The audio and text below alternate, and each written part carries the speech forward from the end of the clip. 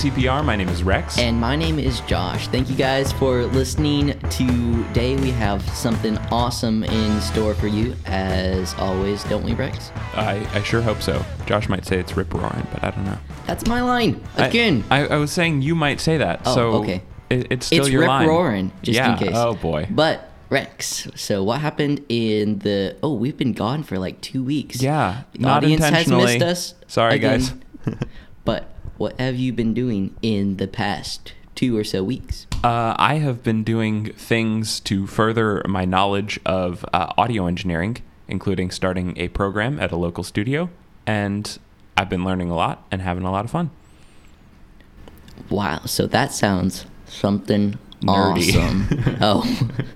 It is. I mean, that too, probably. What's been going on in your week, Josh? So I coached some little kids at a golf camp. How thrilling. I know, for about like 4 days or so. Okay. And now, before you feel too sorry for the kids, I'm a decent coach, you might Yeah? say. Yep. I don't know.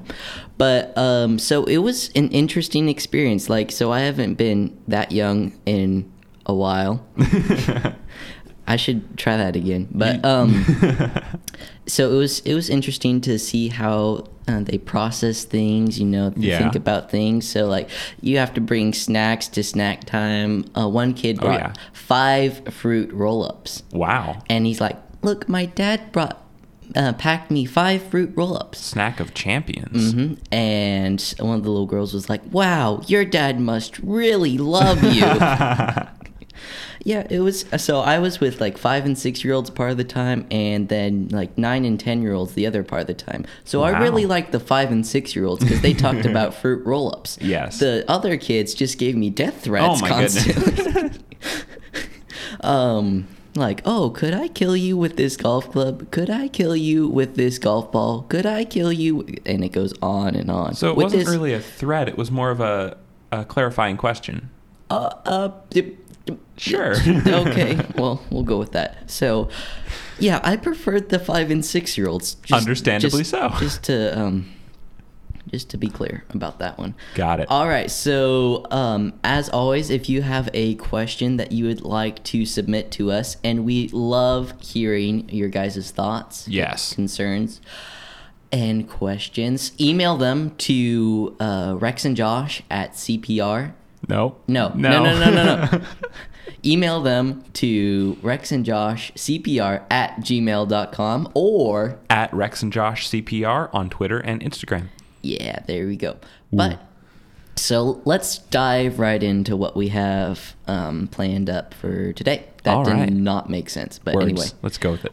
So last week, you mentioned Joe Jorgensen, I did. the Libertarian candidate for the presidency in 2020. That's this year. And I was like, hey, let's talk about some of her policies. Cool. And I kind of looked them up, and there were only 2 things that I disagreed with, but most Wow. of the things I was like, okay, that might work. How cool is that? But Rex, do you want to say some of the things that you agree with her about, or? I think just to give the people a better understanding of what we're talking about, you want to rattle off some of her policies and stuff like that. And All right. And we'll work from there. Let me pull that up just a second. I pulled it up here. So she supports criminal justice reform. She doesn't like the unusually high incarceration rate of the United States. She doesn't want the police to be like a military force. She wants them to be more a part of the community. Let me see. She doesn't like embargoes or economic sanctions or foreign aid. She wants to stay out of basically outside wars, non-interventionalism, which is... Let's park right there for a second. That's Okay. an interesting idea. So when has America kind of historically like moved from this concept of we're staying out of all affairs of Europe, Asia, blah, blah, blah, into this kind of, oh, we're the police force of the world? And what are your thoughts about, should we be necessarily the police force of the world like we are in all the Middle East and all these countries, or should we just keep to our own business? So I'm not a huge fan of the police of the world mentality. I think a lot of the stuff going on in the Middle East has been unnecessary in a lot of ways, and there have been a lot of people senselessly killed for no reason. That was redundant, but basically, I think it kind of started after World War II, because World War II, the U.S. was neutral until we were bombed by the Japanese in Pearl Harbor. I think that still applies to non-interventionist policy, but keeping ourselves safe is different from going out and actively pursuing other people who we think could possibly, maybe, we're not sure, be a threat. So I think that started more in the 50s and on. Yeah, it's an interesting concept because you have all this against the backdrop of World War II, of Hitler conquering, and they gave him, like, was it Poland, right? Yeah, I think so. And they're like, well, that will appease him, and he just keeps on going. And I don't support appeasement. That's a different thing. And I think there's a difference between appeasement and and being the police force. Yeah. I don't think that we should necessarily take over every single country like sometimes, but I do think that there are a lot of bad dictators that have taken over countries, and that the people of those countries are unfortunately not strong enough or not able to rise up against those dictators, and I think that they should be helped out to some degree as well. I just thought that was interesting, her policy of that. That's something you'll find in a lot of libertarianism, is just a purely personal autonomy is really important. So non-interventionist policy is really common there.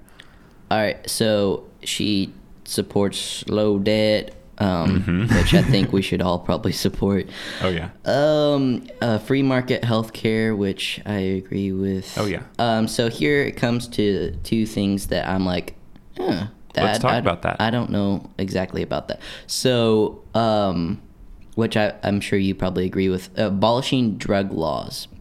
I think the idea behind abolishing the drug laws is back in the early 1900s with a prohibition of alcohol, and so law enforcement officers were so focused on breaking up these alcohol rings that they were unable to focus on other crimes. Yeah, and that they that was taking up all their time, and there were a lot of deaths because of gang-related things, type of thing.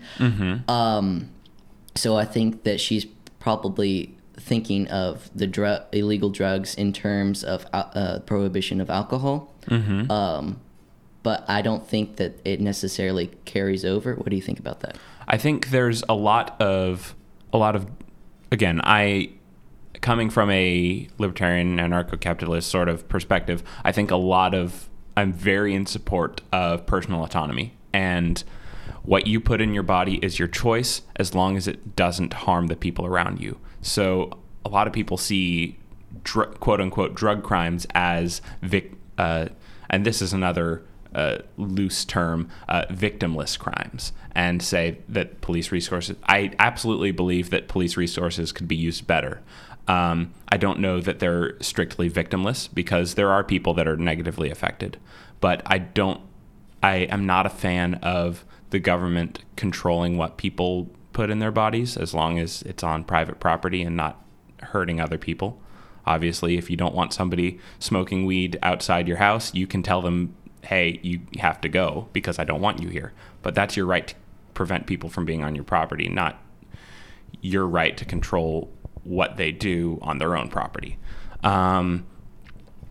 So I think there are a lot of dangerous things, and I am not going to be putting anything like that in my body, but it's a really tricky topic, and I think a lot of the free market solutions take a lot of extra steps to get to a perfect solution, because people are like, oh, well, do you want people to be high while they're driving? And no, I think that's bad, but I think if we were more in an area of privatized roads, that would be something that would be easier to take care of, because then it could be the companies that are controlling the roads saying, oh, well, we don't allow people to be on drugs while they're driving down our roads. And so the enforcement of stuff like that is something that takes a lot to get to that point. And so I think right now it's better to keep some regulations in place. But I think there's a lot of unnecessary regulation and control, and there's a lot of drugs that can be beneficially used, especially looking at stuff and procedures that they do like down in Mexico or in Cuba. There's a lot of people in the US that go to other countries to have procedures done because they're either way cheaper or they're just procedures that are perfectly safe but aren't legal to do in the US. Like stem cell treatments, there's a lot more freedom in other countries for that. And so I think that is the drug problem is definitely a problem, but I'm not sure that the government should be fully involved in that. Sorry, that was long. Yeah, so I just think it's an interesting perspective, taking the historical thing and then transferring it. But the reason that I don't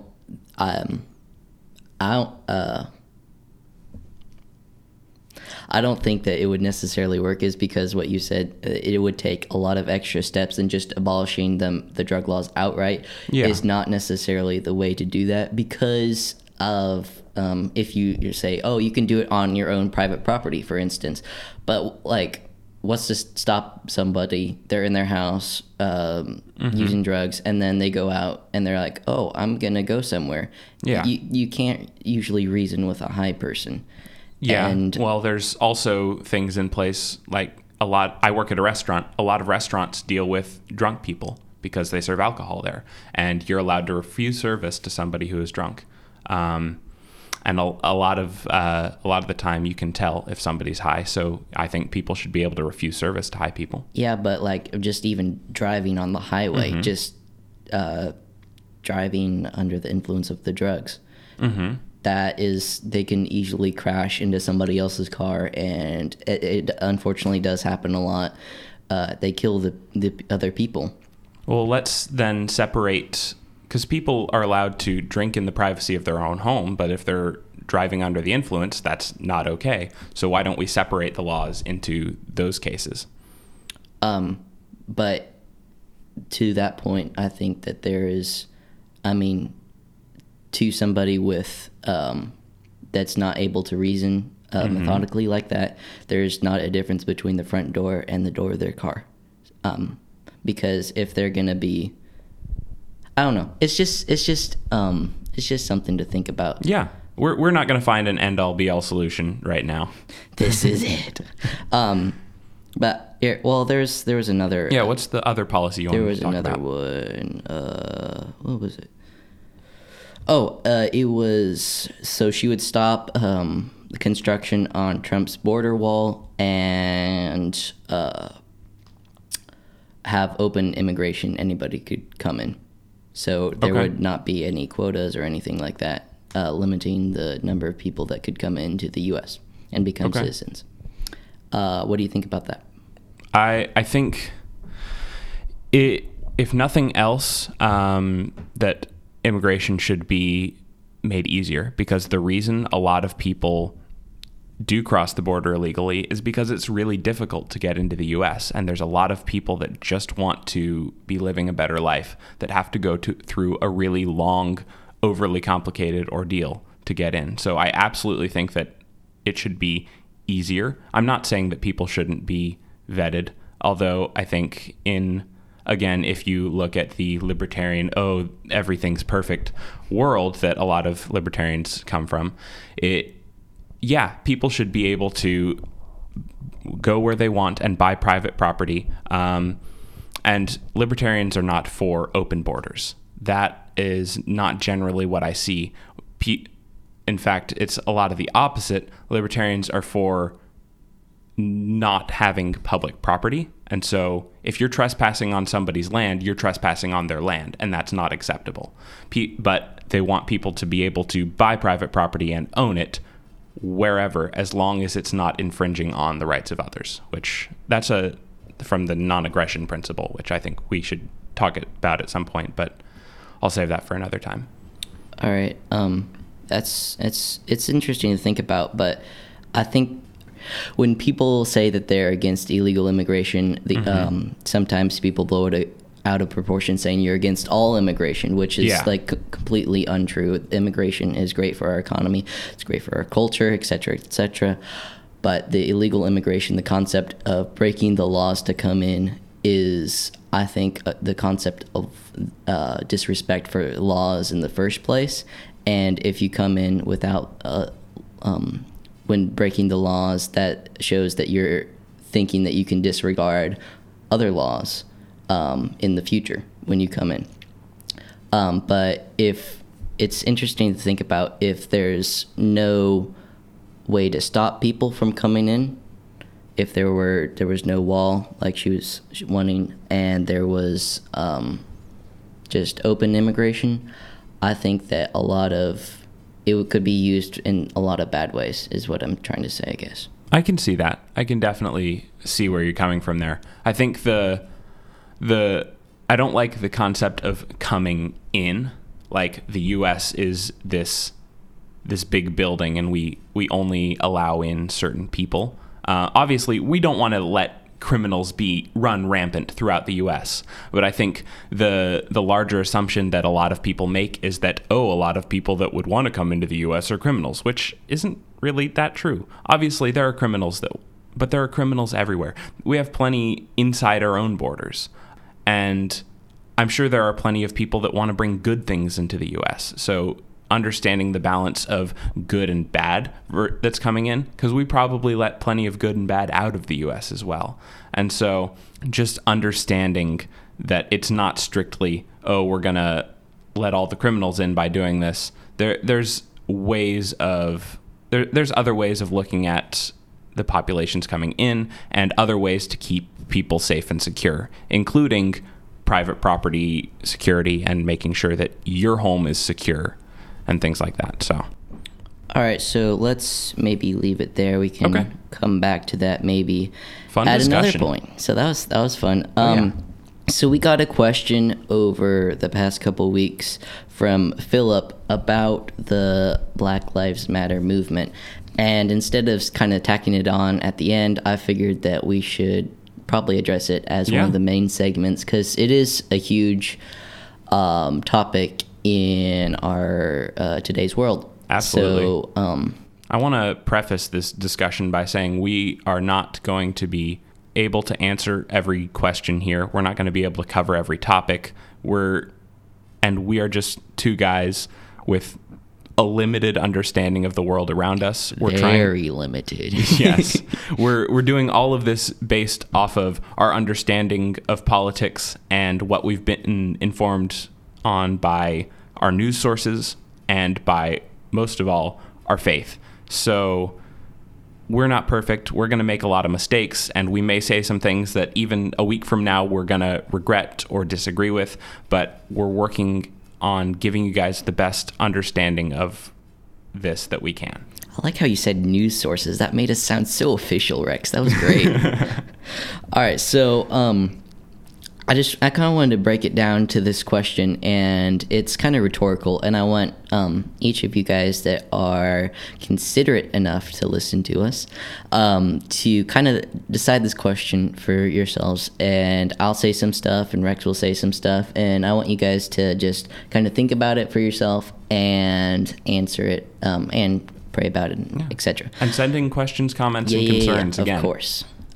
So here's this question. Should Christians support the Black Lives Matter movement?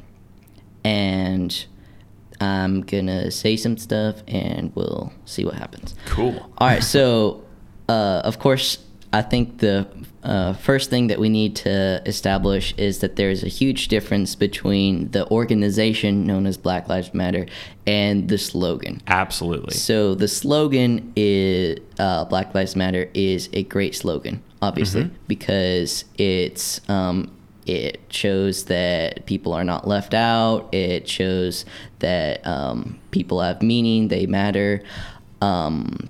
But the organization, on the other hand, that is behind the movement, like the leadership, the website, all these things, the official Black Lives Matter organization, I think supports some things that would be iffy to Christians to support if they fully understood them. Definitely. So I want to go into those a little bit. And I got some of these things not directly from the website, but they are on the website. Okay. And we'll leave the website in the show notes if you want to take a look for yourself. So the organization stands for the use of abortions, and I mean, if you want to talk about institutional racism, you look at Planned Parenthood, that was founded by Margaret Sanger, a well-known eugenicist. Yeah, so here's a quote from her. Birth control is not contraception indiscriminately and thoughtlessly practiced. It means the release and cultivation of the better racial elements in our society and the gradual suppression, elimination, and eventual destruction of defective stocks, those human weeds which threaten the blooming of the finest flowers of American civilization. That's disgusting. Yeah, this gives me GBs just listening to that. But so this was the founder of Planned Parenthood. This was the strategy that was set forth. And since 73, 60 plus million babies have not been born because of abortions, etc. Which is a super sad number.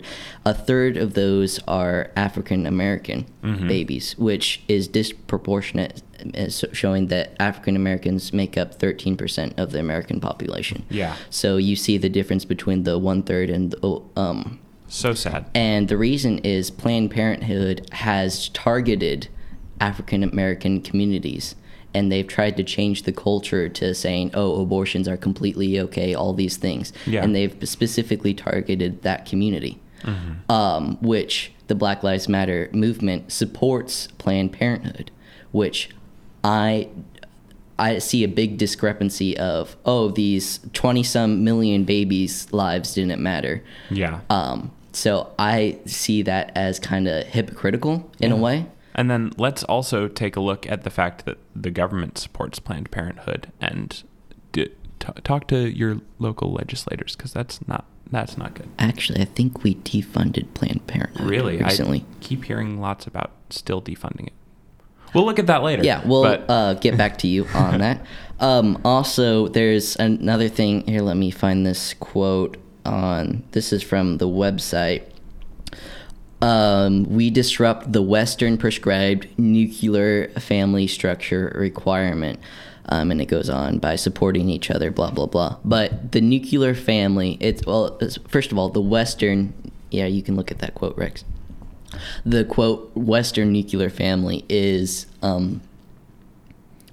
not just a Western philosophy. It's not just American. It's not European. It was started by God. God said, this is how families should look.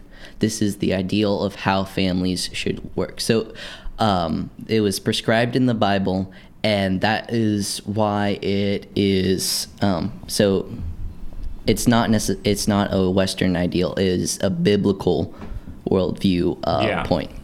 What do you think about that? Well, I think reading the rest of this quote here, I'm going to read the full thing. It says, we disrupt the Western prescribed nuclear family structure requirement by supporting each other as extended families and villages that collectively care for one another, especially our children, to the degree that mothers, parents, and children are comfortable. What does that sound like to you? What does that remind you of? That sounds like communism. To me, it sounds like what the church is supposed to be doing, living as an extended family and caring for one another.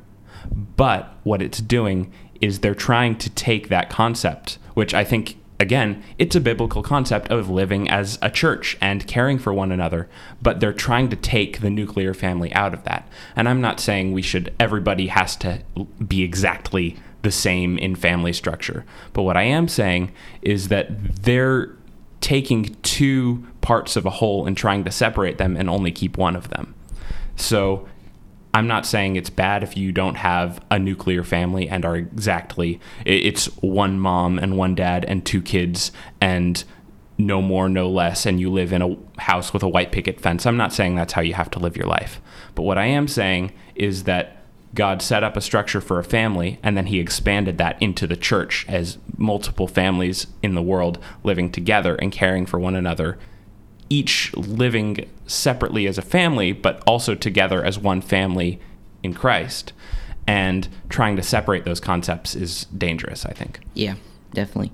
And here's a quote, kind of moving on, by one of the leaders in New York of the organization. I'm going to butcher this name. Sorry, Patrici Kollars?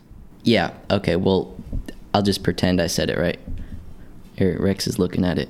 Patrice Kollars? Okay. Boy, are you better at this than I am.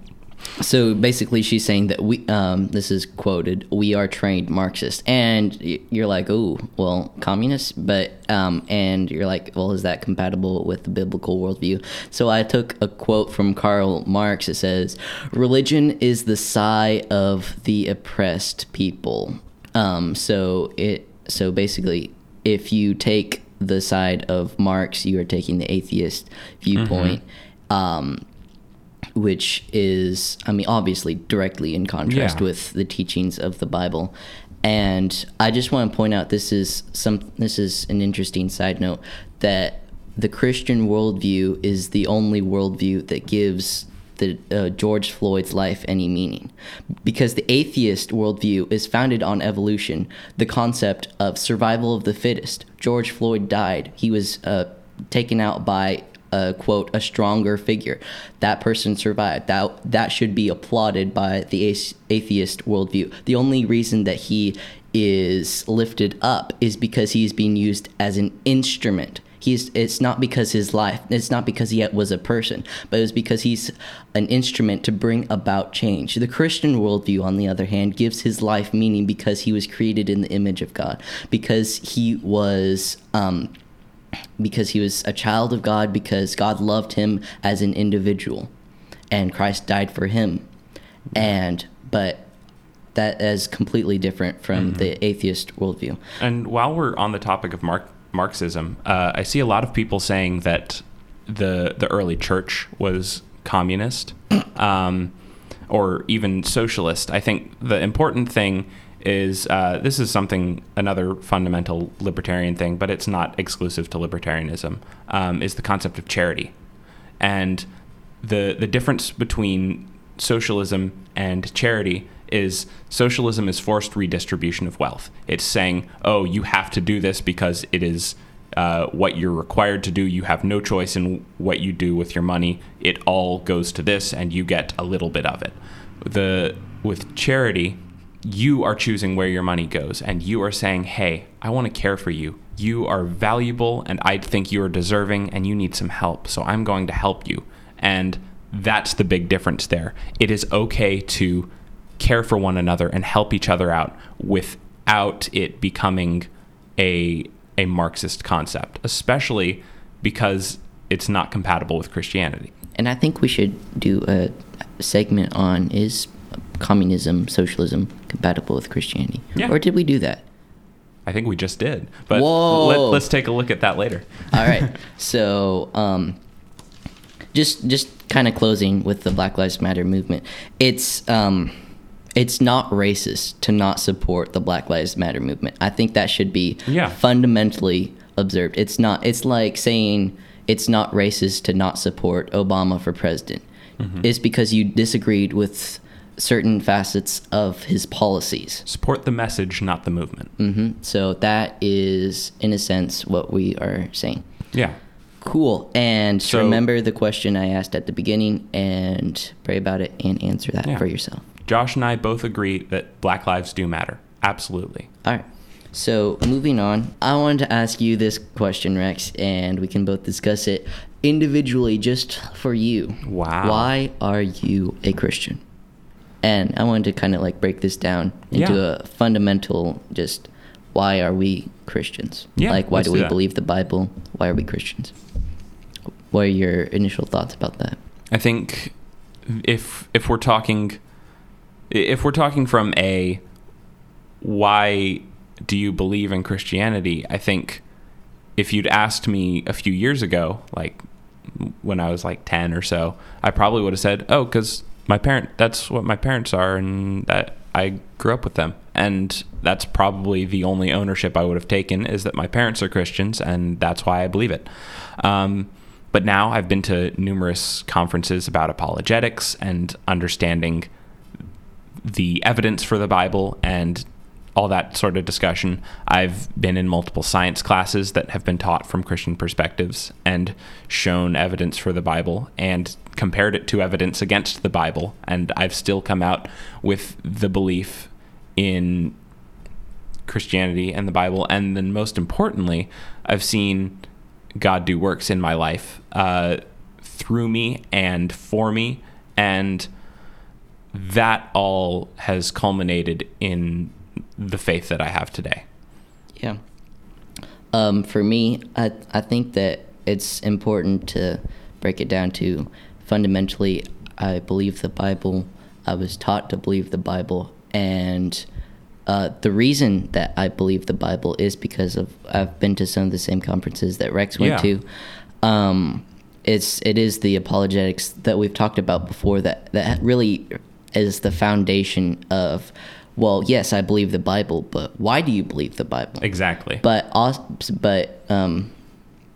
when we have the concept that the Bible is true, then I'm a Christian because of what Christ did for us by dying on the cross, by God sending his son to sacrifice himself for our sins, and that he did it with us in mind individually. He knew, hey, there's going to be a guy named Rex who likes sound and stuff. Yeah. And then there's going to be this weirdo named Josh that thinks he can do a podcast. But just with that concept that God knows us individually, even now, he knew us in the past, he knew us before we were born. But it's just that overwhelming concept that God values us individually. Like what we were talking about with George Floyd earlier, that God I'm repeating myself at this point, but he values us as individuals, and he loves us. Awesome. Well, let's turn to our peer questions. Yeah, I just wanted to have Rex say that by himself. Wow, I'm so embarrassed. All right, so we had the one from Philip about the Black Lives Matter movement. All right, so we have a question from Caleb, and it's really funny. So last week we talked about being proud to be an American, and before the podcast it was actually released. I think it was like the day the episode went out. Yeah, he sends us this question that is like completely applicable to it. So do you think there are more people who are proud to be an American than those who are not proud? If we're talking about Americans, like what if we talk about the whole world? Like, are they proud to be an American even though they're not? So you're like asking if some dude from Germany is proud to be an American. Yeah. Probably not. So if we're talking grand scheme, I'd say no. And even if we're talking the U.S., I'd also say no. So 40% of Americans are proud to be Americans. I think it was. I hope that number's right. And I'm surprised it's that high, honestly. If it's not, then I'll do a retraction or something like that. Oh, no. But it's really an interesting concept to think about. And if you missed our last podcast, episode 8, and you wanted to think about being proud to be an American more, check it out. Absolutely. All right. We had a beer question from Leah. What happens when somebody chews on aluminum foil? Oh, boy. Wow, I'm actually surprised I could say aluminum. No, I can't say it. No. Aluminum. I can't say it. It's one of those mental blocks. You know, like, I can't say cinnamon. Oh, I said it. You said it, Josh. You just need to believe in yourself. Anyway, what happens when somebody chews on that, Rex? Well, from my previous experience, it gives you... Oh, sorry. I'm, like, shaking in reaction to this because all I have is an awful memory of, like, biting into tinfoil and, like, having my teeth going through metal. I just really don't like that. And I remember this metallic taste, but Josh has a more recent experience that he might be able to give some insight with. Well, Rex was just randomly talking about eating foil like that. Because I had a ball of tinfoil in front of me, And I was like, he's like, is the worst experience you'll ever experience. And I'm Didn't say like, that. yeah, right. So I'm like, I'm gonna take it was wrapped in a taco, or my taco was wrapped in the foil. Never mind, I Aluminium. can't say that either. But it was, and I was like, you know what, Rex, I'm gonna prove you wrong. So I bit it, and I made like a person out of it with my teeth, and it was not the worst experience. Wow, I didn't say it was the worst experience. I said it was very unpleasant. Oh, it wasn't unpleasant at all, except for the unpleasant part of Okay. it. I like how both of us have just this random question. Both of us have experience with eating this. Yeah, and I like that Josh didn't just bite into the tinfoil. He made a person out of it when he was doing so. Well, on that note, that's all the questions we have for this time. Remember to submit questions to rexandjoshcpr@gmail.com. And at Rex and Josh CPR on Twitter and Instagram. there you go, guys. Thank you for listening. Send us some questions. We want to hear your feedback. And yeah, that's about it, right? Right, Rex? I can't speak today. Oh yeah, we will see you guys later. Thanks for listening. Bye. Bye.